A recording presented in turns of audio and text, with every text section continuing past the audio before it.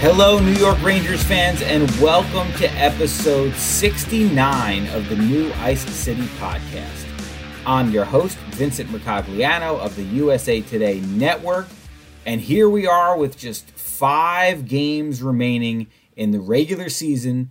The New York Rangers, once again, at least at the time of this recording, are pulled into a tie with the Carolina Hurricanes atop the Metro Division. It's shaping up to be a race, folks. This is closer than I think a lot of us thought that it would be. The Rangers are on the verge of clinching home ice in the first round. I believe if the Capitals and Penguins each lose one more game, or if the Rangers win one more game, some combination of those things, they'll clinch home ice. So it certainly looks like Game 1 and Game 2 of the first round series for the Rangers will be played at Madison Square Garden. Who the opponent will be is to be determined, and whether or not the Rangers finish in first or second place in the Metro Division is still very much to be determined. They have 5 games remaining. The Hurricanes, at the time of this recording on Wednesday afternoon, also have 5 games remaining. They'll play each other at MSG on Tuesday, which obviously could have some very serious effects on what ends up happening, what the outcome of this race is going to be. We've discussed at length the merits of finishing first versus second before, so I'm not going to dive too deep into that. But the Rangers folks are playing really, really well and have certainly earned this opportunity to possibly finish first in the division. Just look at these last 3 games. They've gone over 180 minutes now without allowing a goal. 3 straight shutouts. The first from Alexander Georgiev in Philadelphia last week, followed by back-to-back shutouts from Igor Shesterkin, both at Madison Square Garden. First one against the Detroit Red Wings on Saturday, and then the shutout win over the Winnipeg Jets on Tuesday night. The biggest positive to come out of that, for sure, is Igor. Igor looks back to being the guy that we saw earlier this season. He is once again looking like that unbeatable best goalie in the world self that a lot of people got used to for the first 4 or 5 months of the season, and that is a huge, huge thing for the Rangers with the playoffs so close.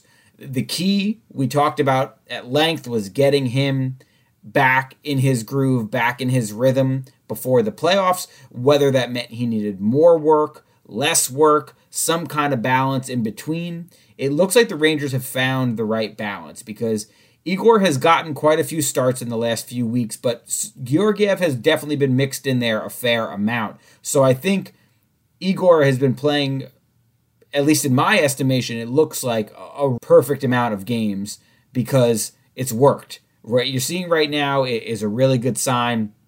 Back-to-back shutouts. I didn't think he had to work especially hard in that game against Detroit on Saturday. The Rangers pretty much dominated that game. But he did face over 30 shots against the Jets on Tuesday night, and especially in some key spots when the Rangers were only winning by 1 goal. He came up big, including a save on former Ranger Morgan Barron at the end of the second period. So really encouraging sign for the Rangers to see Igor. Now, in these 5 remaining games, I think you're going to see Igor play at least 2, maybe 3. I think Alexander Georgiev, my hunch is he'll be the guy on Thursday night against the Islanders at the new UBS Arena, which will then leave 4 games remaining. And I could see them going 2-2 in those final 4 games. But if Igor comes to Gerard Gallant and says, I think I need 3 to feel as sharp as possible going into the playoffs, I highly doubt the coach would object to that. I think they will give Igor some say in how much he plays, but at most it'll be 3 of these final 5 games. They're definitely going to give Georgiev a couple more starts and make sure that Igor is feeling fresh when the playoffs begin. The rest of the news going on involving the Rangers recently, the number one thing that I guess we have to bring up, although it feels like a topic we've already addressed, even though we haven't with this latest injury, and that's Kaapo Kakko, who came out of the game on Saturday against the Red Wings with they're calling it a lower body injury, but anybody who watched saw it definitely looked like a right leg injury. Now, the replay didn't look good. It definitely looked like the leg bent awkwardly, and you have to have some concerns about the severity of it just based on what you saw. But based on what we've heard from the Rangers since then, specifically what Gerard Gallant said on Monday at practice, it does sound like Kakko dodged a bullet as far as ACL or anything that might keep him out long term. I've heard this from a couple different people now. There's no serious injury here as far as something that might require surgery or something that the Rangers think would rule him out for the rest of the season. I understand the skepticism. I wrote about this on Monday. We've heard the Rangers, with Kakko in particular, the last time that he got injured right before the All-Star break, say, oh, it's day to day, and then it ended up being 31 games that he missed. So trust me, I'm with you. I'm not necessarily making any guarantees that he's going to be ready for game one of the playoffs, but Gerard Gallant was very adamant the other day, saying he's hopeful that he'll be able to get a game or two before the regular season ends, but at the very least, he said he would be, quote, disappointed if Kakko wasn't back for game one. He made it very clear to us that he's anticipating Kakko will be ready for game one of the playoffs. We're going to wait and see how it plays out, but in the meantime, with Kakko out of the lineup, it's not an unfamiliar situation for the Rangers. They played like this for a long stretch already, basically half of the season. And the lineup otherwise really looks set. I was actually talking to a couple of people about this today at practice. You look at the way that the lines are constructed right now with that top line of Vetrano, Zibanejad, and Kreider. The quote-unquote second line, although I thought Gerard Gallant made a really good point the other day when he said he basically looks at, he has two top six lines and two bottom six lines. He doesn't label them 1 through 4. He has a top two and a bottom two. And I think that's very much the case when you look at that Strome, Panarin, Kopp line right now, who are playing really well. I thought they were probably the Rangers' best line against the Jets on Tuesday night.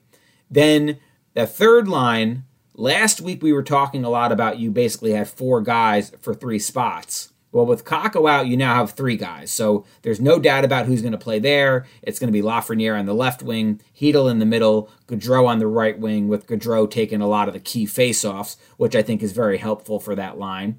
And the fourth line, given the injury to Tyler Mott, has kind of settled now with Dryden Hunt, Kevin Rooney, and Ryan Reeves. That's not quite as potent of a fourth line as we were talking about a few weeks ago when we were thinking it might have Mott, Gaudreau, and maybe Reeves or Hunt or Rooney. But it's still a pretty good fourth line, and I think still accomplishes a lot of the things that Gerard Gallant wants out of that line. You've got a little speed with Hunt, you've got the toughness and the veteran stability with Ryan Reeves, and then you've got a guy in Kevin Rooney who the Rangers really trust in a lot of different situations. So that line, those lines, I think you're going to see them stick together for the remainder of this season, unless Gallant picks a spot for a guy to get some rest here or there. But otherwise, I think that's pretty much set right now. And you could say the same with the D pairs. We know about the top 4, Fox, Lindgren, Miller, Trouba. But to me, even right now, when you look at that bottom pair, it's pretty clear which way Gallant is leaning. Schneider has been in the lineup consistently, and Nemeth, he left the team for a couple days for personal reasons. But other than that, he's more often than not been Gallant's choice over Justin Braun. So my expectation right now is that Nemeth would be the guy if the playoffs started today. I do think there's a pretty good chance you'll see Braun in there some point in these next 5 games, whether it's in place of Nemeth or whether it's to give a guy like Fox or Lindgren a breather. But the lineup is pretty much set at this point, folks. This is the playoff team you're looking at. And I'm curious to hear how you guys feel about that lineup going to battle once the playoffs begin on May 2nd, although it sounds like there are whispers I'm hearing that the Rangers might end up being a May 3rd game. Nothing official yet, so we'll wait and see on that. But game 1 will be either May 2nd or May 3rd. You can pretty much take that to the bank. Now, the most interesting thing I thought to come out of practice today on Wednesday was a conversation that we had with Artemi Panarin. I just wrote about this at length. I had a lot of fun with this column, so I hope you guys will go check it out at loha.com/sports/Rangers. But these are my favorite times to talk to Panarin. you guys, some people have submitted questions before where you ask about personalities in the locker room and which guys are the best for questions and give you the best quotes or that sort of thing. Panarin, to me, he's become such an easy guy to talk to. He's such a lighthearted, fun-loving guy, doesn't take himself too seriously, always good for a laugh. So we definitely have a lot of fun. At least I can say I have a lot of fun in my interactions with him. He's always looking for some way to try to get you going and making fun of teammates, but also making fun of himself quite a bit as well, and making fun of reporters and joking about whatever. You guys, I think I talked on a previous episode earlier in the season about him having some fun with me about my hair and what kind of products I use and all that sort of stuff. But also what struck me a lot about this conversation today was his understanding, his level of understanding about his own game and what makes him successful, and then how that needs to translate to the playoffs. And what I found most interesting about this conversation was he talked about earlier this season, and I think a lot of us who were watching felt like, listen, the points are there. This guy is still racking up, especially a lot of assists, but he didn't quite look as dynamic as we had come to expect to him, especially what we saw from him in his first season with the Rangers when he was a Hart Trophy finalist. But recently, for me, it's been like the last month or two, you watch this guy play and your jaw drops pretty much every night.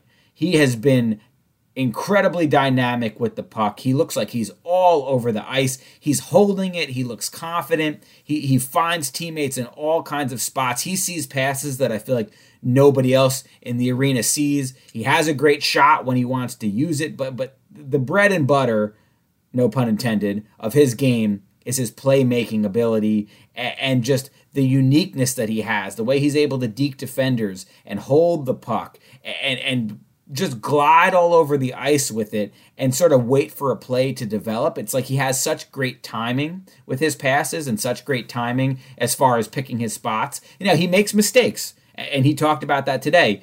You have to take risks sometimes, and once in a while that's going to bite you. But it sounds like the conclusion that he came to, especially this year, with Gerard Gallant coming into the fold, we've talked about the type of system that Gallant likes to play. And Gallant wants you north-south. He wants you playing straight ahead. He wants you being physical, crashing the net, getting to those high danger areas, battling for loose pucks, but very much simple, up and down the ice.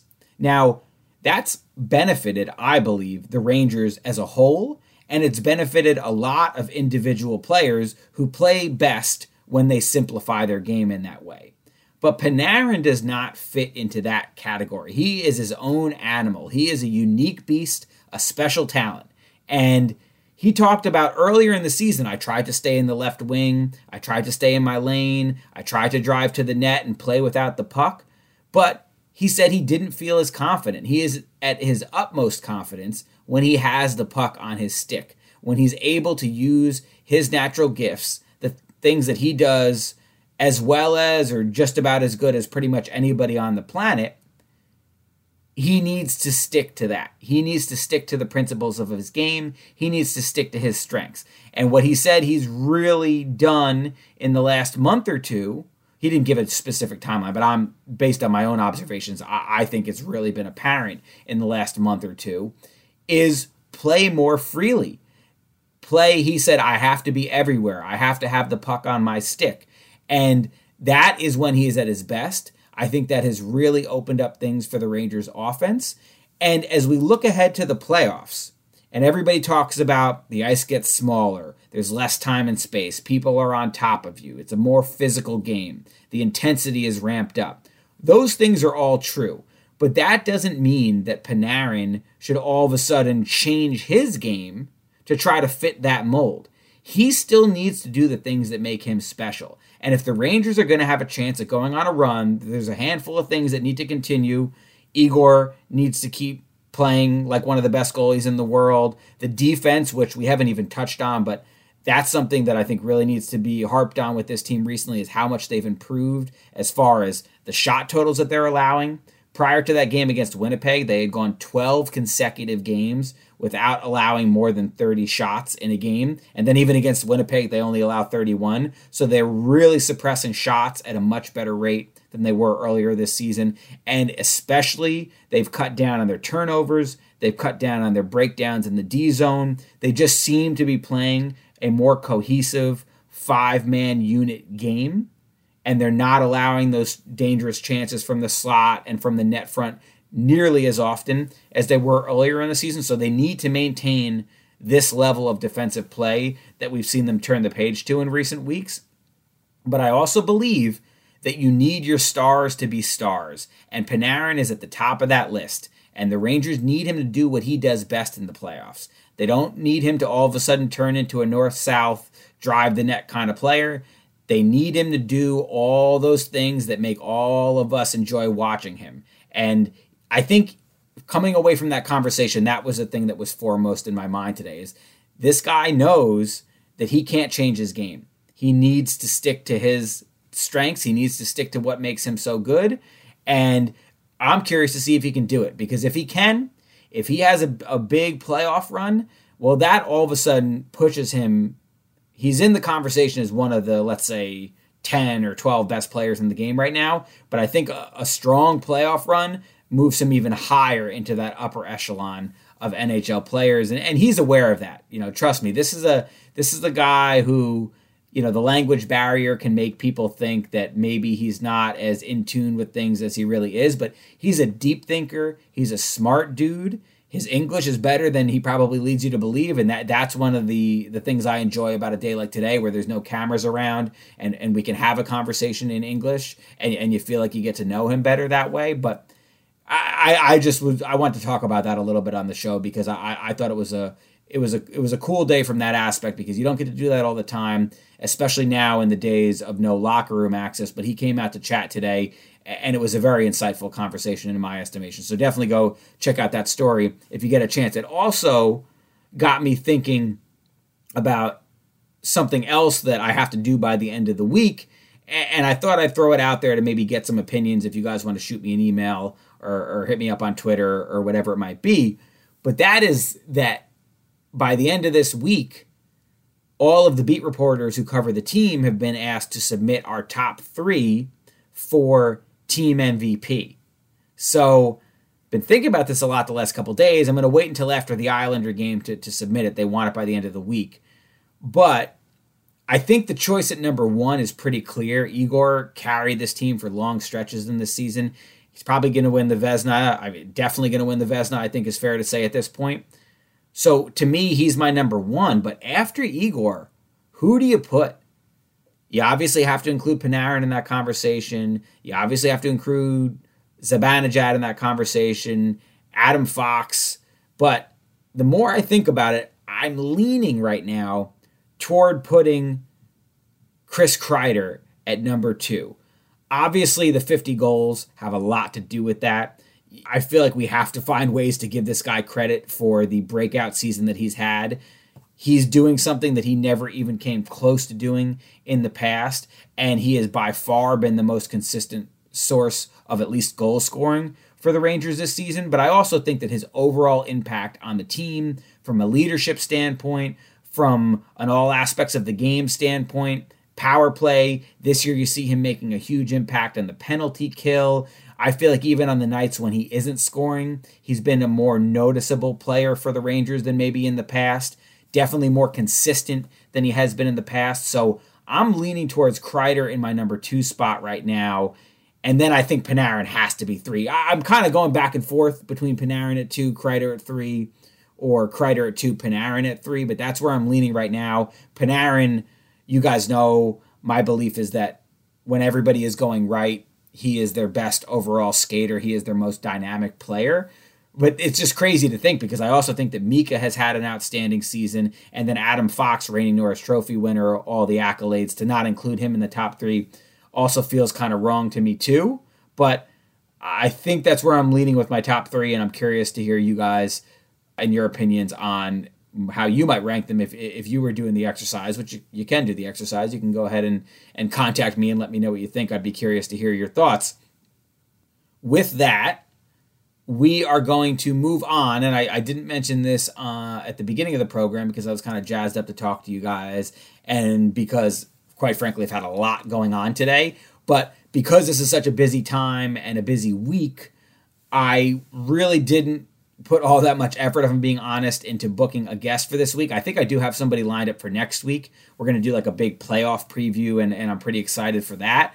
But this week, I thought, let's just dive into some mailbag questions. I've been getting asked about all kinds of topics all week. We have a lot of playoff anticipation right now, so we're going to go ahead and transition into the final segment of the show straight from here, and it's just going to be me, pretty much blind, going through all the Twitter questions that were submitted in the last day and rattling off some answers and seeing if we can have some fun with it.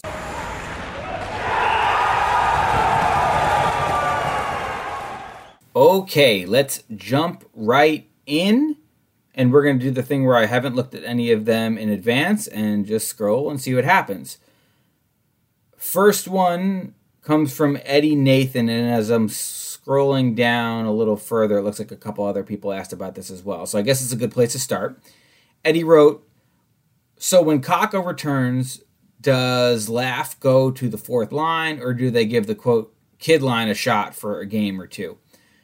Eddie, that is probably the only lineup question that lingers. I guess the bottom pair thing is a little bit of a lingering question, but I talked about that in the beginning. I'm not too convinced that there's much controversy there, at least at this point.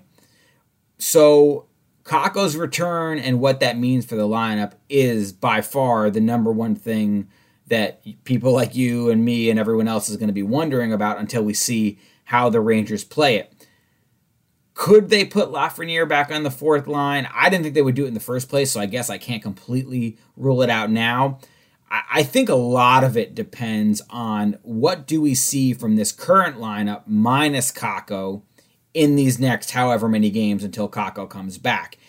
And my other question would be, let's say Kakko doesn't get any more regular season games in. Would the Rangers throw him right into the playoff fire, especially if they're still rattling off wins and playing really well and they feel good about the line combinations the way they are? Maybe they would hold off, let him get some practice time, make sure he's 100% healthy, and then if they feel like they need a spark or they feel like somebody is struggling, you have an option that you can go to. I don't know. They might want to get him right back in. We did see him score 2 goals in Philadelphia, so obviously he was feeling pretty good, and they were feeling pretty good about the way that he was trending at the time of this most recent injury. But the kid line we've talked about before, I'm very, very skeptical about them actually using that in a playoff game, and we still haven't even seen them use it in a regular season game this year. I have asked around a little bit about it recently, and I think there's several others, let's say, who share my skepticism. So I don't know if the kid line is going to be a thing. They could try it, and then we all know that Gaudreau easily slots down on the fourth line, and maybe you bump a guy like Ryan Reeves out of the lineup. So it's a possibility, but there's really no great answer for what you do with that third line in the event that Kakko comes back. Right now, you want to see how Lafreniere, Hedl, and Gaudreau do. But also, we know that Hedl, Kakko, and Gaudreau looked pretty good for the couple of games that they had together, especially that game in Philly. So, I don't know. I think that will be a really difficult decision for Gerard Gallant when the time comes. I can't sit here and tell you that I think I have the absolute right answer. I've told you guys in the past that I would consider moving Kopp down to the third line and putting Kakko on the second. But with Kakko coming off another injury, knowing how many minutes that second line is asked to chew up, I don't know if you can throw him right into the fire like that. So I feel less confident about that too. Ooh, really tough call it's going to be. Right now, you feel like all the pieces fit exactly where they're supposed to be, but you add one more into that puzzle and all of a sudden it's like crowded and you're unsure and everything has a ripple effect. One move affects another guy. And yeah, I don't know. I really don't know what the right answer would be. Maybe they try the kid line for a game. Maybe they put Lafreniere back on the fourth line. Or maybe they just say to Kakko, listen, we're rolling pretty good right now. stay ready, get your practice time in, and we'll plug you in as needed. That could ultimately end up being the solution as well. All right, let's keep going down. Alex, also at True Train, wrote, who do you view as an underdog on the team in terms of how they'll perform in the playoffs? Ooh, that's a good one. Can we count Keandre Miller as an underdog? I feel like we've talked about him a lot recently, but he's obviously not one of the stars, and he's a guy who I feel like has been really good for the Rangers, increasingly so, in the last couple months. Jacob Trouba the other day had a really good line at practice where he said, that's a good stock. I'd buy that stock right now because it's on its way up when talking about Miller. So Miller is a guy who comes to mind for me. Trouba too. I think Trouba is going to be a guy who is absolutely built for the playoffs.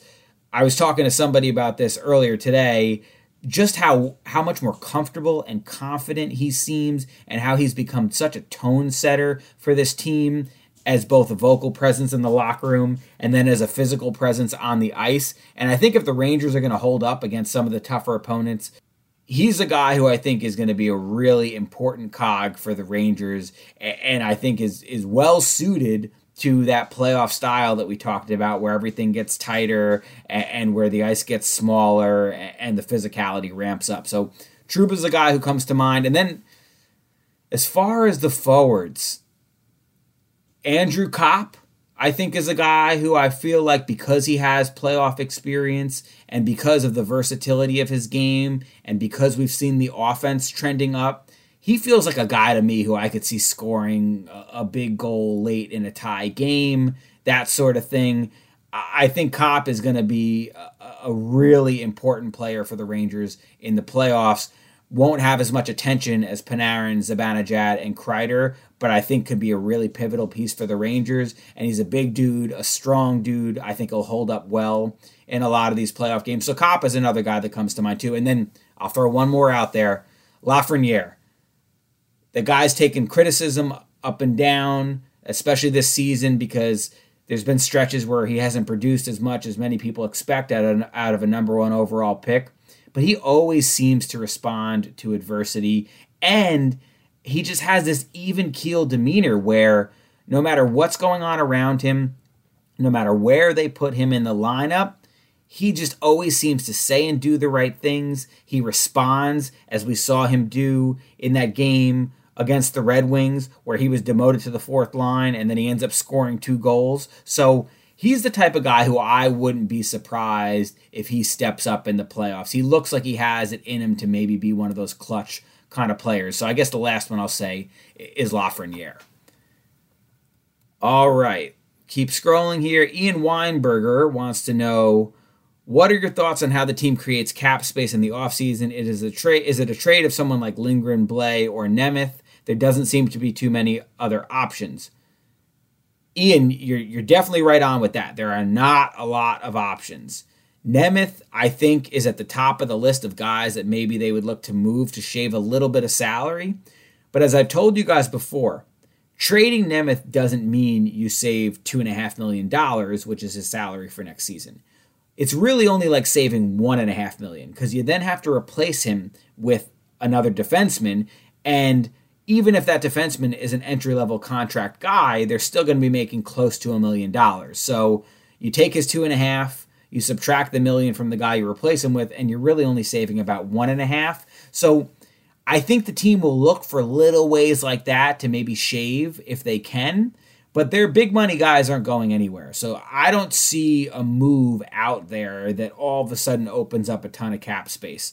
We've talked before about that $11.7 million number to fill minimum of 4, maximum of 7 spots on the roster. Maybe with a savvy move or two, they could stretch that 11.7 to 13 or so, but you're still pretty tight, and it's going to force them to make some tough decisions, which is why they're going for it now, because now's the time they have the cap space. There might not be another season where they can afford to bring in 4 guys at the deadline. They can do it now, and that's why I think a lot of people in that building are motivated to make this run count and push it as far as it can go. All right, let's keep scrolling here.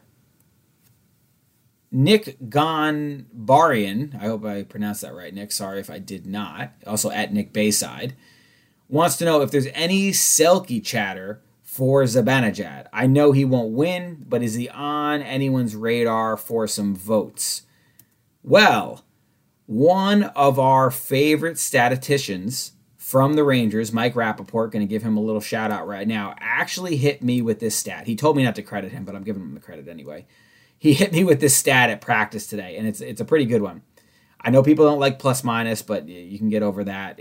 I think it's just a larger part of the stat here, and that is that Mika is one of only 3 centers in the league right now who has scored 75 or more points this season, has a plus 30 rating or better, and has won 52% or more of his faceoffs.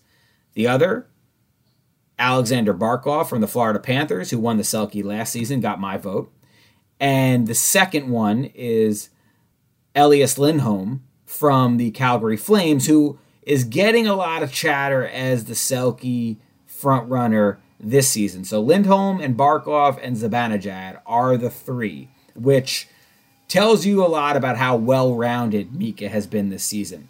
Now, I was actually one day at the practice rink having this conversation with, I won't say exactly who, but one of the Rangers broadcasters about how good is Mika Zibanejad really defensively.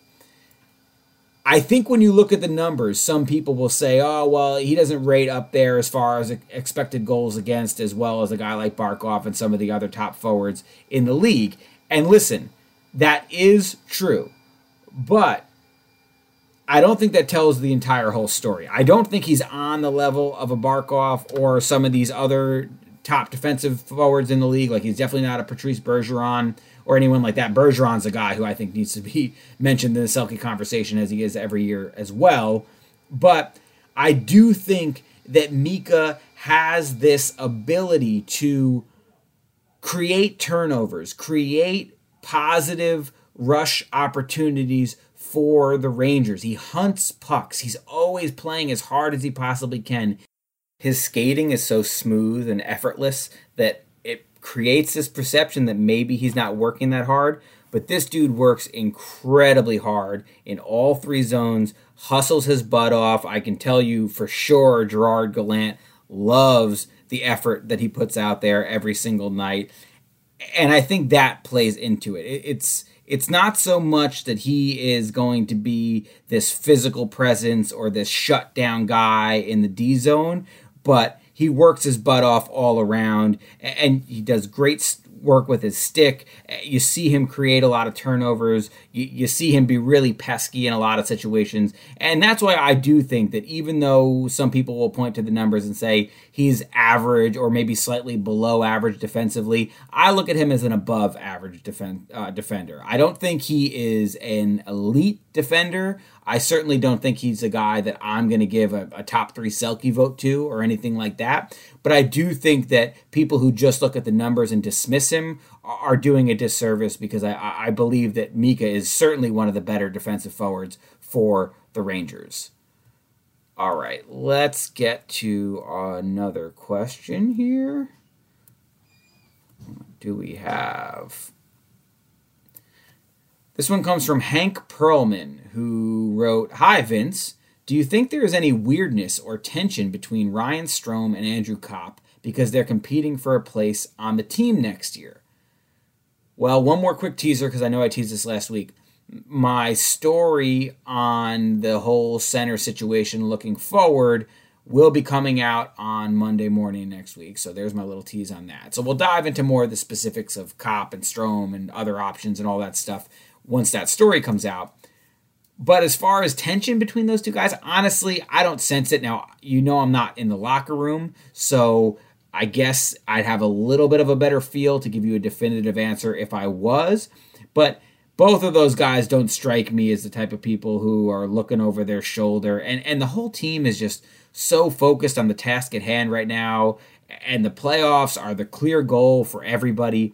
I don't sense any distractions like that at all with this team. It's a business. I think everybody knows that contract stuff is dealt with after the season, and I'm sure some players have certain things in the back of their mind. I'm sure Kopp wants to make a good impression on the Rangers. I'm sure Strome is somewhat curious about what his future will hold, but I don't think it's a situation where they're looking at each other as adversaries or there's any tension or infighting or anything like that at all. Certainly haven't heard anything like that. Certainly haven't seen anything like that, nor have I seen any signs of that. So no, I don't think that's a thing at all. These guys are professionals. They know the deal. They know it's a business at the end of the day.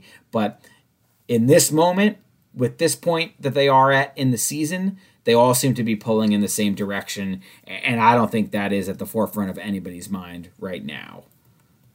Let's keep going here. All right, I think we're going to have time for one more because I actually just got an alert about something and got to go in a minute. But let's look at this question from Jason Moria. I hope I'm saying that right, Jason. I'm sorry. He's also at Skills2Wicked. Jason wrote, do you think Brennan Othmann will make the team next season, or will he go back to the AHL or play in Europe if that's a possibility? Making the team, I think, is a stretch, and I'd have to double check this. This is off the top of my head, so I really hope I'm not wrong. I probably shouldn't even be saying this in the podcast without double checking, but I'm pretty sure Othmann is not or won't be quite eligible for the AHL next season. So it does put the Rangers in a little bit of a tough spot because I think ideally you'd want him to play for Hartford and take the next step because he's been such a dominating force in the OHL this year that you kind of wonder if it serves much of a purpose to send him back there. But I also don't think from people that I've talked to that there's a belief that he's definitely ready for the NHL. Scoring a lot of goals in juniors is great. Don't get me wrong. It's been a tremendous season for him. And I do think he's opened a lot of eyes. And I think if you were redrafting last year's draft today, he might or probably would go a little bit higher. Obviously, the Rangers are very excited about his potential. We've had people on the show that have talked about him before. You know that they feel that he brings more than just scoring. They love the edge that he plays with and the fire that he plays with, and they feel that he can play up and down the lineup potentially. So there's a lot to like there. But I've also talked to people who feel that there's still aspects of his game that need to be rounded out. People wonder about physically, how developed is he at this point? Does he need to add strength? Does he need to improve as a skater? Certainly, I think a lot of people feel like he needs to round out his game in the defensive zone. So I don't know if he's going to be a guy who I'm looking at going into training camp as likely to make the team. I certainly think he'll be invited to camp and will have a chance to make the team. I'd say the same thing about Will Cooley, who's a prospect that I think the Rangers are high on, and he's a year older than Othmann. So there might almost in some ways be a better chance for Cooley to make the team out of camp next year. I don't know if that's definite, but it's definitely something that I would look at as a possibility. So I would maybe pump the brakes a little bit and not get too far ahead of ourselves with Othmann. Could he surprise us and make the team next year? Sure, I'm not ruling it out, but is there a chance that they give him a little more time to round out his game and a little more seasoning time? Yeah. And you also have the option if, let's say he ends up in the OHL to start the season, if he's tearing it up or an injury happens or whatever, you could always recall him at any point and try him out at some date later on in the season. All right, that is going to do it for this week's episode. A little bit shorter than usual, but I think we hit on a lot of different stuff, and I hope you guys enjoyed it. As I mentioned, I will be back next week with a more in-depth episode. I think it's fair to say we won't, or we probably won't. Maybe we will. I don't know. I don't think we're going to know exactly who the Rangers are playing in the playoffs at that point, so I don't know how much diving we'll go into as far as specific matchup details and all that kind of stuff. The plan is for next week's episode to come out on Thursday morning. So normal schedule for next week. But we're definitely going to dive into some specific things with the Rangers. We're going to have, I think, somebody that a lot of you will recognize on the show who will help us break it all down. By that point, there will be only one game left in the regular season. So actually, I take it back. Maybe we will know who they're playing. It's very much up in the air right now. I think the main thing that I'm keeping my eye on, aside from the obvious of will the Rangers finish in first, is if they finish in second, that race between the Capitals and the Penguins for third place in the Metro Division is really, really tight right now. The Caps have pretty much completely closed that gap. So that is certainly something that I think all of us will be keeping an eye on in the next week or so. But bottom line is the playoffs are almost here.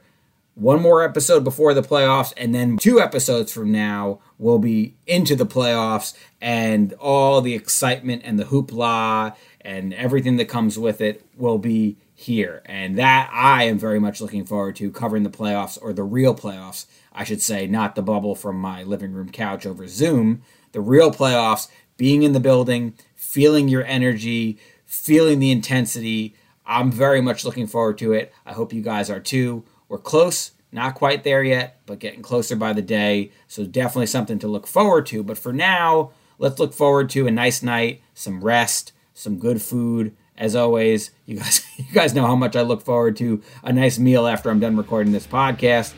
And then we will be back next week to do some more Rangers talk. So have a great week, everybody.